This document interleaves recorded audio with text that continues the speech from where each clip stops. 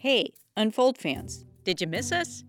We are hard at work cooking up a new season of Unfold, this time on climate change. In the meantime, we're giving you an encore presentation of Season 1, Feeding a Growing Population, which aired last year. You can find out more about the season on our website, ucdavis.edu/unfold. Thanks for listening.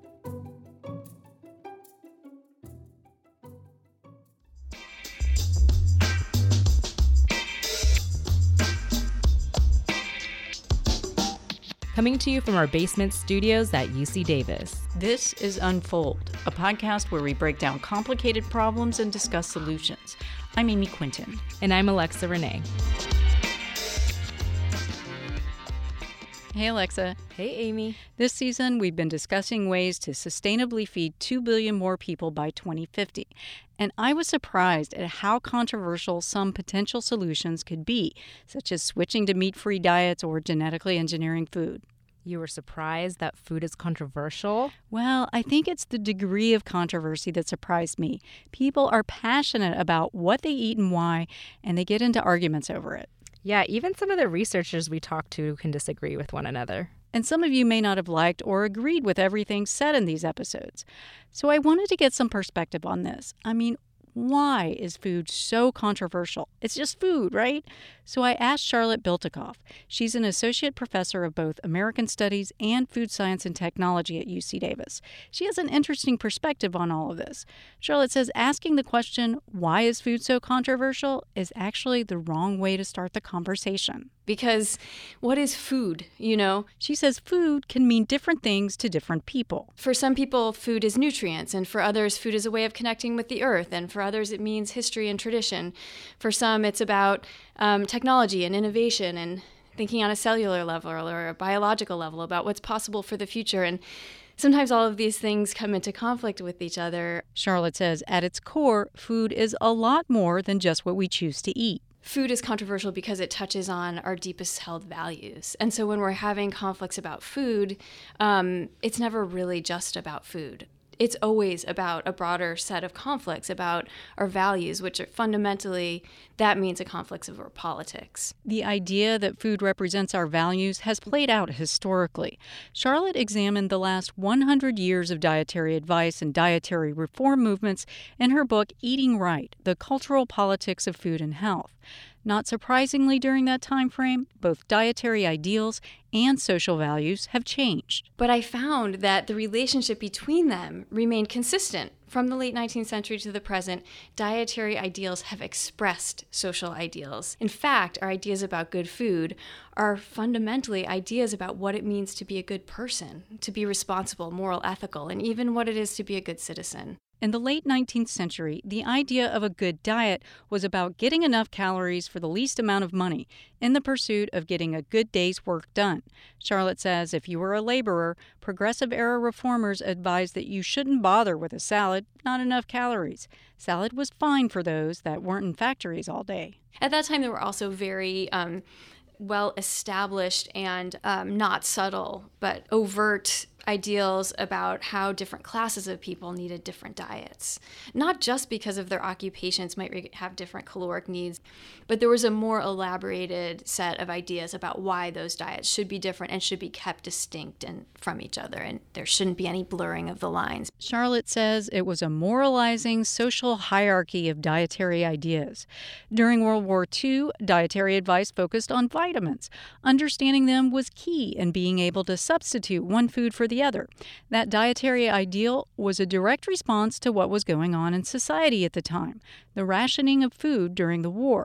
And in more modern times, we're seeing the emergence of alternative food movements. The paradigm that really informs the emergence of alternative food movements is a whole new way of thinking about good food that isn't purely through the lens of nutrition, but starts to incorporate a systems mentality that connects food to all kinds of other systems, social and economic and environmental, etc. For example, some people choose not to eat meat because they feel all animal agriculture is harmful to the environment, as we heard in episode 1 of Unfold.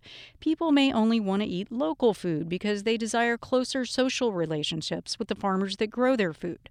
Or people may not want to eat GMO crops, not just because they feel it's unsafe, but because they don't trust current food systems or corporate agriculture. Yeah. I mean, that's what's so fascinating about all of our conversations about good and bad food is that, fundamentally they reflect these deeply held values, and ultimately they are important sites of political debate and negotiation. And many people wish, and I understand why they wish this, that it was purely a technical debate, right? And that it could be settled simply on the basis of the facts about safety, et cetera, and benefits.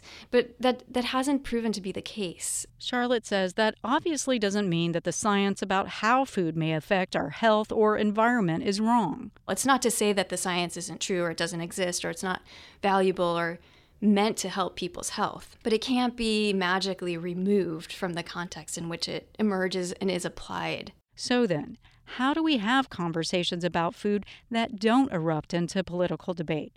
Is it even possible?